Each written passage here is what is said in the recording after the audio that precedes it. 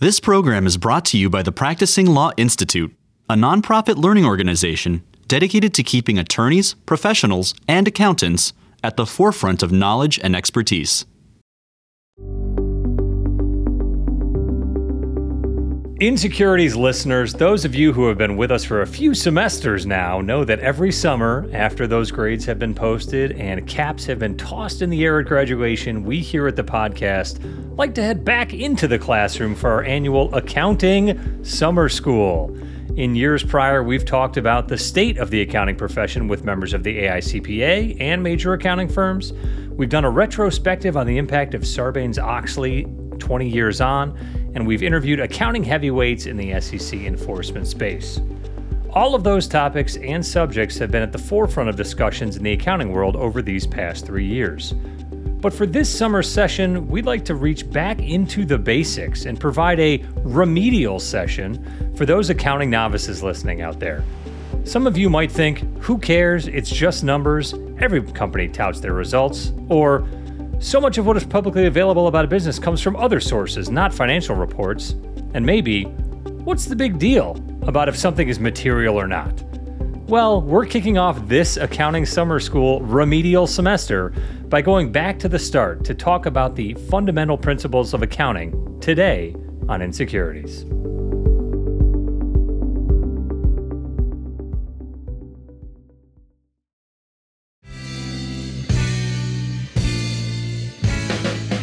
Hello and welcome to the inSecurities podcast, keeping it fresh and staying wonky on the latest securities, regulatory, and enforcement developments with a practitioner's perspective on the stories you should be following. As always, I'm Chris Eckimoff, and I'm here with my co-host, Kurt Wolf. It is good to be with you, Chris. Was I supposed to answer yes to most of those questions in the intro? How do you think about financial reporting, Kurt? Maybe you're the prime target of our remedial accounting summer school class today. I don't know, Kurt, have you ever spent any time in a remedial class along the way? Are you similar to, wasn't it Einstein that failed his intro math classes? No, I spent a summer taking fly fishing, and I spent a summer studying abroad, which was also very rigorous, but I wouldn't say remedial. I was going to say more about being abroad than studying, maybe. Back when I was in college, I had a business law professor who was very much of an old school mentality, and there was one exam, midterm I did not study for very well, that received a less than adequate grade, we'll put it that way. As you all know, I did end up getting a degree in the end.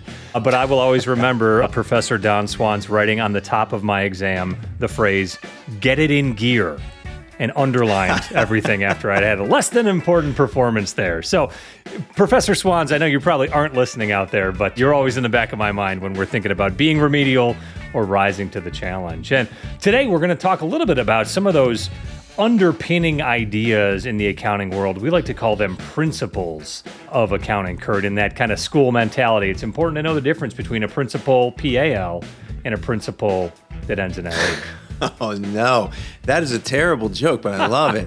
Okay, so let's just take a step back here, right? I mean, we've talked in the past. I have some general familiarity with generally accepted accounting principles here in the U.S. anyway. Is that the kind of thing we're going to be talking about today? Kind of. GAAP, or generally accepted accounting principles, that's capitals across the way with two A's. That's how we colloquially reference the set of standards that all issuers and many other businesses, which we've talked about at length on other episodes, that's the framework that they are required to follow when reporting their financial information. And GAAP is not some simple 10-step rule for financial reporting, Kurt. It's a little bit more complex than that. I've gotten that impression over the years here on the podcast. So many of our accounting-focused listeners out there might be familiar with what's called the GAAP hierarchy, or the, quote, House of GAAP, which is the framework on which authoritative accounting guidance is structured. In the simplest of terms, and I will preface most of today's episode with this is not actual accounting or legal advice. We are speaking generally here about these principles, but in the simplest of terms, there are different statements and interpretation by different regulatory bodies that hold a different weight of authority when it comes to how accounting treatment should be chosen. I'm a little lost already, but I assume you're going to get me up to speed. Let's talk about how to weight these things. That's right, Kurt. It's a difficult topic, and it's always changing. For example, the Financial Accounting Standards Board, or FASB, promulgates standards for the profession, issues what's called technical bulletins, and also shares positions through its emerging issues task force and publishes implementation guides. Each of those efforts holds a different level of authoritativeness or weight in the GAAP hierarchy. All right, so if I'm sort of assuming you did this in the right order, and this isn't a sort of a trick question, it sounds like the FASB standards are the most authoritative. They're at the top of the house of GAAP, and the implementation guides are somewhere at the bottom. That's right. That's generally correct. And there's also a few other ways to make this more complex, Kurt, when we start to layer in SEC interpretive releases and AICPA industry-focused audit and accounting guides. It's important to know when you're considering the accounting treatment for any situation or circumstance where you can find authoritative guidance in that GAAP hierarchy and how that's going to dictate the appropriate procedure going forward. Yeah, I mean, as you know, I from time to time will have an accounting or an audit case. And so I know about the memos that in-house financial reporting professionals and external auditors write and rely on. They can often be important to the facts of a case. That's right. The research and the thought, the contemporaneous ideas that underpin those memos to file regarding the understanding and application of accounting treatments can dictate whether or not the financial reporting team itself appropriately followed GAAP. Absolutely. Okay, so I feel like we're biting off a lot. We're going to talk about all of GAAP today. Is that right? How long is this going to be? I mean, do we need to tell the listeners to buckle up? I was going to say, you don't have to buckle up too much, but we're not going to be able to talk about GAAP in its entirety. Probably, Kurt, if we went back and redid all 100 episodes, we'd probably still end up a few episodes short to cover all of GAAP. But what I want to talk about are a couple of those foundational principles that underlie standardized accounting frameworks like GAAP, those objectives that the framework seeks to achieve. All right, so you're my guide today. Where should we get started? We're going to start with talking about two of the main principles of accounting, the matching principle and the principle of conservatism. And spoiler alert, Kurt, they shouldn't be considered independent of each other, along with any other principle, as you see many of them work together to provide meaningful financial information to users and companies alike.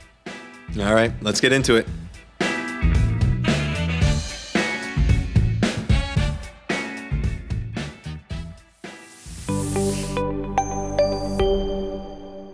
All right, Kurt, the matching principle is pretty straightforward, but it can be seen in some of the most complex and nuanced parts of the accounting world.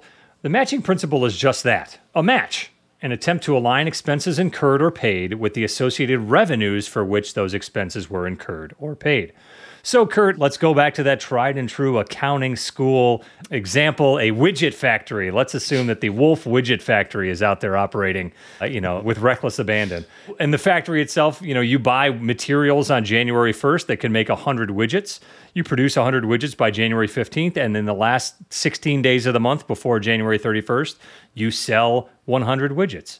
You'd be recording the expenses of the making of those 100 widgets you sold in January as relating to the revenue that you recognized for the sale of those widgets in January, right? We're all within the same month. Does that make sense? Yeah, I mean, we use widget factories in law school too, so I'm so far I can follow. Expenses match the costs. That's right. Expenses match the revenue. Got it. Bingo. It's a simple example, and you'll note in that real short hypothetical, we only discuss what's called a product cost associated with widget making, raw materials that are used to make those widgets. But there are a lot of other costs that might be considered, such as the wages that you pay to the factory workers, or the expense of running the equipment you use, or even the mortgage on the factory itself. What about the expenses paid not directly involved with the production of a widget, like advertising for your widgets on Instagram? I haven't seen any Wolf Widget Factory ads yet, Kurt, but now that I've said it out loud, maybe my phone will track that. Other costs like paying your widget general counsel to maintain compliance and legal standards. The matching principle dictates that product costs, like we talked about those inputs, should be carried with associated revenues, but other costs, known as period costs, should be expensed regardless of when revenue is recognized. So just to break that down a little bit further, if you bought raw widget materials to make 100 widgets in January, but you didn't sell them until Widget Prime Day in March, you'd be carrying the product costs associated with those widgets as inventory until the revenue is recognized, showing as inventory assets in the January and February financials. So those product costs become assets on the balance sheet under inventory until you end up selling them. Your general counsel's salary, however, is not a direct cost associated with widgets. So every month, you would expense those, I'm sure, astronomical checks to the widget factory general counsel, regardless of if you sold 100 widgets in a month or zero. Okay, making sense so far. This is actually ringing a few bells from past episodes where we've talked about revenue recognition cases. I think maybe we're heading in that direction. But I mean, generally, it's feeling to me like this whole matching principle isn't as easy as it was in my Jan 1 through Jan 31 example. Oh, that's right. So how does that matching principle come to light when we look at it through our insecurities lens, Kurt? I want to talk about an example of when something goes wrong with the matching principle, and we're going to reference a case here from 2016. In 2016, the SEC announced a settlement with Monsanto Company, the multinational agribusiness, in which Monsanto agreed to pay $80 million and retain an independent compliance consultant to settle charges that had violated accounting rules and misstated company earnings regarding its flagship Roundup product. According to the order, Monsanto encouraged retailers to maximize their purchases of Roundup in the fourth quarter of 2009 to qualify in a new rebate program for their future purchases in 2010. As we briefly talked about before, the cost of sales is important to those earnings numbers, and rebates should be counted as one of those costs. Now, in this case, Monsanto ended up delaying the recognition of those rebate programs into 2010, into the year following, and as the SEC noted in their order, that followed on into the 2010 and 2011 timeframe. So at this time in 2009, the inappropriate accounting treatment led to an overstated revenue and gross profit number by more than $44 million, and in 2010 of more than $48 million. At the time, then SEC Chair Mary Jo White stated, quote, "Financial reporting and disclosure cases continue to be a high priority for the Commission, and these charges show that corporations must be truthful in their earnings releases to investors and have sufficient internal accounting controls in place to prevent misleading statements. This type of conduct, which fails to recognize expenses associated with rebates for a flagship product in the period in which they occurred, is the latest from a well-worn playbook of accounting misstatements." End quote. So obviously, I definitely agree with Chair Mary Jo White at the time, but you can see, Kurt, that if you're going to sell 100 widgets, but you're offering rebates for 5 of those widgets, or for the value of 5% of your sales, then the actual number that you should record is probably more like 95 than 100 if you're selling widgets for $1. In this case, Monsanto was offering significant rebates, which you would have to utilize as a cost of sales in future periods, on sales in the current period. And the appropriate accounting treatment under the matching principle would have been to align those costs with the sales that occurred related to those costs in December in the fourth quarter of 2009, instead of delaying them into 2010. Yeah, this is interesting. I mean, on some level, I wish that we had a virtual whiteboard here, because I think some of these might be easier if you could kind of jot the numbers down and show the lines for how they connect. But I mean, part of what I'm taking from this is you got to be very careful about when you record the revenue for the widgets that relate to, you know, the materials or the costs or the expenses that you otherwise have on the books. Yeah, and it's one of those ideas where we can create these kind of neat and simple scenarios that it's very clear cut whether or not something should be recorded in period 1 or period 2.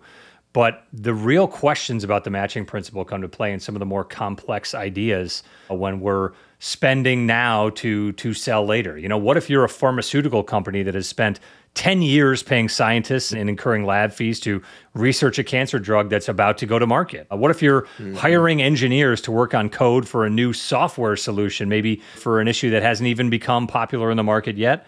You know, what if you're spending millions of dollars to test equipment in outer space for future scientific research? It's hard to align expenses to a certain degree with revenues when those revenues are hard to forecast, maybe not regularly occurring or changing in a constant environment.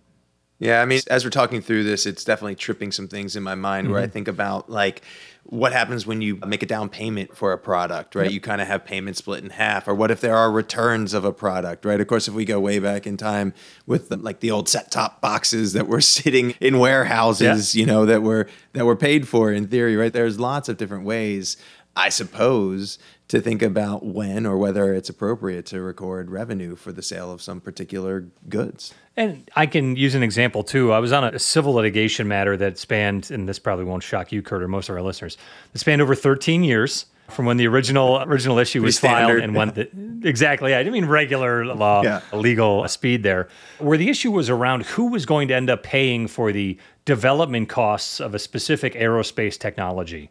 And without getting into too much detail, one of the businesses involved here had created a site for, specific aerospace launching services. And the costs of that were related to what they expected their counterparty to deliver in terms of those orders for those services being provided. And the issue was around whether those costs were appropriately accounted for under GAAP as startup costs, or if they were actual expenses at a future to, make future revenue along those lines. And like I said, 13 years, a lot of expert depositions and testimony around accounting treatment. They're related to that specific, what boils down basically to the matching principle, right? Are we accounting for expenses in the same period as which revenue is recognized, or are we in a different scenario here? So if anyone wants to hear a much more boring episode about SOP 811, I'm happy to share a lot more detail on that, Kurt, but we'll save that for maybe our remedial summer school, a couple of years from now. I knew we wouldn't get through it without at least one acronym. So there it is. If you want to don't ask me where in the GAAP hierarchy SOP falls either, because that's a much better one. So, and listen, all of our listeners out there, if you haven't dealt directly with the matching principle or an accounting case in detail, you can think about some of those ideas in the clients you work with and the services you provide too, as we want to be sure that we're aligning the costs being spent with the money that's coming in to best reflect when the period of appropriate recording are occurring. So that, especially in the case that we discussed with Monsanto, you're not creating the avenue for increased revenue now and more expenses later when those expenses actually relate to that revenue being recognized now. Yeah. All right, I'm going to give you 2 thumbs up so far. That's the matching principle. I think you broke it down in just a few minutes. Of course, it could be an hour. It could probably be much more than that. Hopefully, it doesn't have to be 13 years. But I know we want to talk about at least one other principle today. And so I think part 2 of this episode has to do with something called conservatism. You mentioned up top, which frankly, I assume when you sit down in your chair, you put on your glasses every morning, you just go right into, conservative, accounting mode. But tell me what I'm missing That's here. Right. It's not just some slight, Kurt, against us bean counting accountants over here about how frugal we might be. Conservatism really has to do with the posture and the motivation for specific accounting treatments and methods. And in actuality, many accounting theory-focused people don't refer to conservatism as a principle in itself, but as a constraint on the presentation of financial information. We'll talk a little bit more about that in a bit. But similar to the matching principle, conservatism is a relatively straightforward idea. In all cases, when an accountant is presented with multiple methods of accounting treatment for a specific element of the financial statements, the accountant should always choose the method that is least likely to overstate assets or income. It's that simple.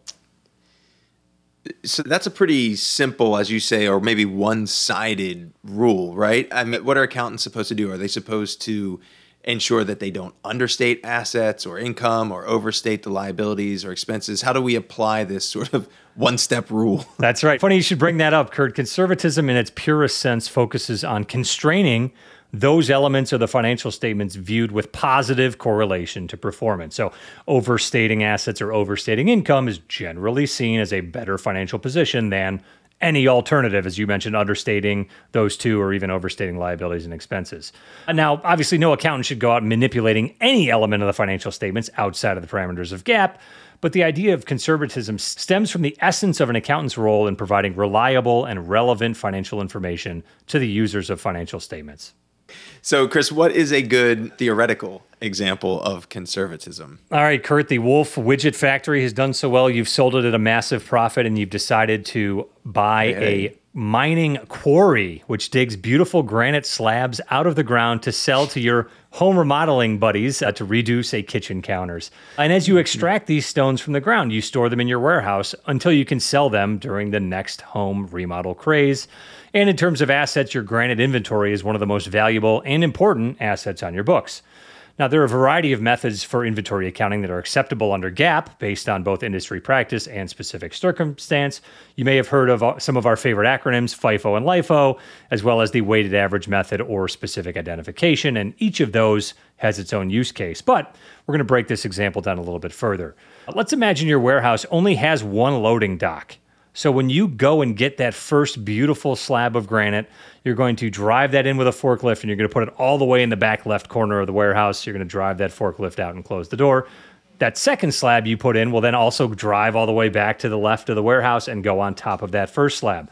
After filling up that first row against the back wall, you'll then fill up that next row against the back wall, each of them getting progressively closer to that one entry and exit point. So when the property brothers, Kurt, call you and ask for 3 slabs of granite for their next HGTV project, how are we going to get those? You're going to open the door to your loading dock. You're going to grab 3 of the slabs that are closest to the door, since you can't get into the slabs behind it, right? They're stacked up behind those other giant, beautiful rows of granite. In this circumstance, you'd be selling the property brothers the most recent pieces of granite you mined, or the last in, as the first ones you sell when you're approached by the brothers, or the first out. Hence, LIFO, last in, first out, might be the best method of accounting for that inventory. I like where you're going with this, but if I'm being honest, this doesn't seem like an accounting principle. This seems just like physics. I don't know. Right. It is what it is. That's right. It's a simple example, but let's add on a layer regarding the price of granite or the price of extracting that granite. Take, for example, a global pandemic event that encourages everyone to reevaluate their personal living spaces. In that case, the price of granite and the services to mine that granite may steadily rise over the course of many years. Now, as you and the property bros are slinging granite left and right, you'll notice that you are keeping up with demand to a reasonable degree. But what's happening in that warehouse? You may experience that as soon as a new slab is loaded in for storage, the property brothers call you and it is moved right out again. In fact, the slabs all the way at the back of the warehouse may be untouched for months, if not years, and continue to age and degrade over time. In this situation, the value of your inventory under a LIFO method during a period of those rising prices will increase the cost of goods sold. That is, the cost to get the most recent slab into the warehouse is much higher than that of the slab you got years and years ago. And that increased cost of goods sold will decrease operating earnings in the period for which that slab is sold. Hold on. It feels a little bit like you are matching, the revenue with the cost of obtaining the granite. So are we mixing up our principles here? Kurt, you may be working your way out of remedial summer school here in accounting, because you're right. We can share more on those specific inventory methods in another episode, but you can see the choice of accounting method matters when it comes to reporting those financial results. Let's imagine in the same operation, same warehouse, same in and out with the loading dock, you're using a FIFO method, first in, first out, meaning that the first slab you sell is the first slab you mined, that one all the way in the back left corner. In an environment of rising prices, you'd be recording a lower cost of goods sold. That slab was cheaper a few years ago to get out of the ground than it is now. And that will increase your operating income for the same good, the same granite slabs in the same price environment. Okay, I think I get it, and it's sort of making sense. So the principle of conservatism would dictate that a business needs to choose the accounting method that is least likely to result in the business overstating assets or income. And in your example, if the warehouse, like in my warehouse, only has one loading dock, it would be pretty hard to justify first in, first out. It'd be really hard to get back to that granite slab. Right. Yeah. It's always an interesting discussion when we go on site or work with any of these kind of large manufacturers or others, that really have physical inventory, right? It's such an interesting part of the accounting world. I was on a matter that involved and I'm going to say this phrase out loud, Kurt, you can laugh if you want, that involved the manufacturer of pool noodles. Yes, that summer hit, foam noodles, and the way that they had structured their entire operation in this massive tens of thousands of square foot warehouse was on a moving, kind of linear progression from when the inputs came into the warehouse to when the foam noodles were packaged and shipped on the way out. And so you could track first in, first out methodology from as that first noodle came off the line, it was the first one going to QC, it was the first one going into packaging, and that box was the first one to go out the door. Is this why we had a summer of only blue pool noodles? I don't believe I can comment exactly on how that happened, Kurt, but maybe that's the case. So it's always fun to talk about those examples, especially when we have physical inventory to talk about. And again, putting an inSecurities lens on kind of the idea of conservatism, right, is what we're talking about here. In action back in 2016, the SEC charged and settled really talks about that conservatism idea. In 2016, the SEC charged and settled allegations of accounting issues with Lime Energy Company, an energy services provider, regarding their accounting for revenues in the period of 2010 through 2012. Lime's fastest growing business unit at the time in the utilities segment involved arrangements in which the percentage of completion method was utilized to recognize revenue in small projects for large utilities companies. Therefore, with percentage of completion, as Lime recorded additional expenses incurred on a project, they would recognize associated revenue for that expense. So, for example, Kurt, if you think that a project's going to cost $100 to get done, and that in your overall price for that project is $150, as soon as you spend $50 of that 100, you're 50% of the way there, you might recognize $75 of revenue, 50% of your overall price. So as the expenses incurred increase, so too does the revenue associated with that project. In 2010, Lime began taking a more aggressive approach in terms of their revenue recognition.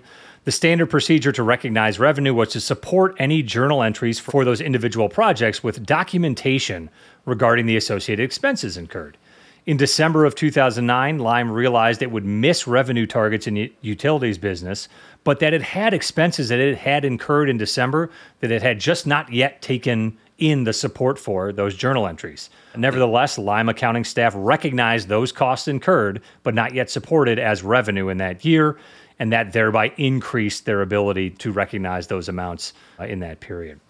This inappropriate revenue recognition evolved in future periods, not just to record costs prior to receiving a report, but also to begin reopening closed book periods to add back revenue recognized in later periods, as well as creating fictitious costs for projects that didn't exist, all to inflate revenues to meet expectations targets. So those second two examples are not a conservatism issue. They are much more kind of high-line accounting violations. But that conservatism idea, Kurt, you can see the difference between knowing the costs have been spent and being able to support the entries and when revenue should be recognized.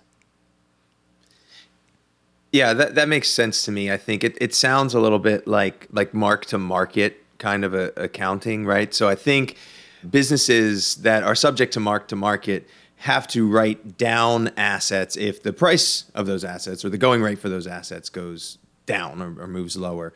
But at the same time, and maybe this is the conservatism piece, but they're not allowed to write assets up if the price starts jumping back up. And maybe that's the easiest example of where conservatism's at play, especially in the financial services and insurance industries of the day. If you are looking at a group of assets that you believe have been impaired or need to be written down to reflect their current value in the market, those are tough decisions that businesses and accountants are making on a quarterly, if not more regular basis.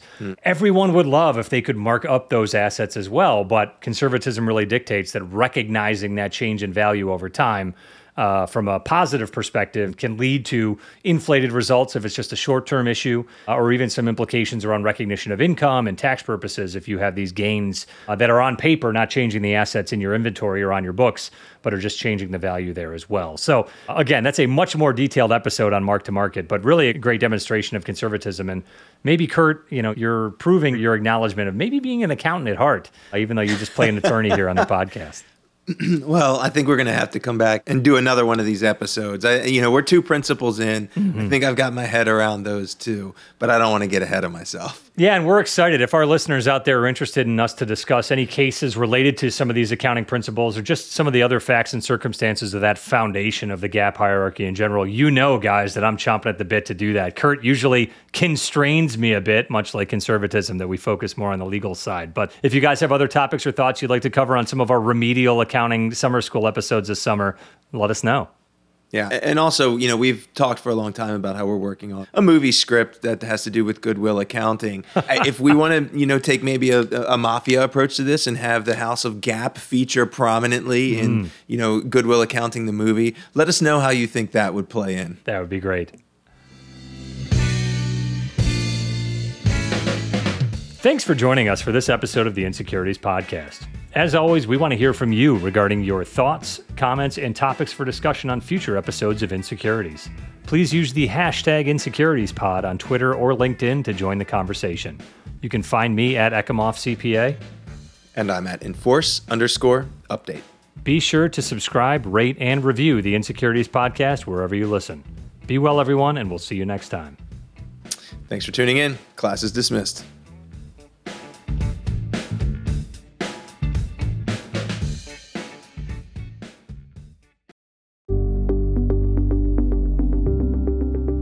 Thanks for listening to inSecurities, a podcast from PLI, the Practicing Law Institute. PLI is a nonprofit provider of authoritative professional services training and continuing education. In an increasingly complex business environment where intricate corporate structures reign, inSecurities can help you make sense of it all. A special thanks goes to the producer of inSecurities, Daniel Pinitz, as well as hosts Chris Ekemoff and Kurt Wolf. For more information about PLI's SEC Institute, or to view hundreds of hours of fresh and relevant on-demand programming covering changes within the securities sector, visit pli.edu/membership and sign up for a privileged membership. These recorded materials are designed for educational purposes only. This podcast does not constitute legal, audit, tax, consulting, business, financial, investment, or other professional advice, and it does not create an attorney-client relationship. Please consult a qualified professional advisor before taking any action based on the information herein. Furthermore, the views and opinions expressed in this podcast are solely those of the individual participants. These views are not the views of the hosts or their employers. Users of this podcast may save and use the podcast only for personal or other non-commercial educational purposes. No other use, including without limitation, reproduction, retransmission, or editing of this podcast may be made without the prior written permission from PLI.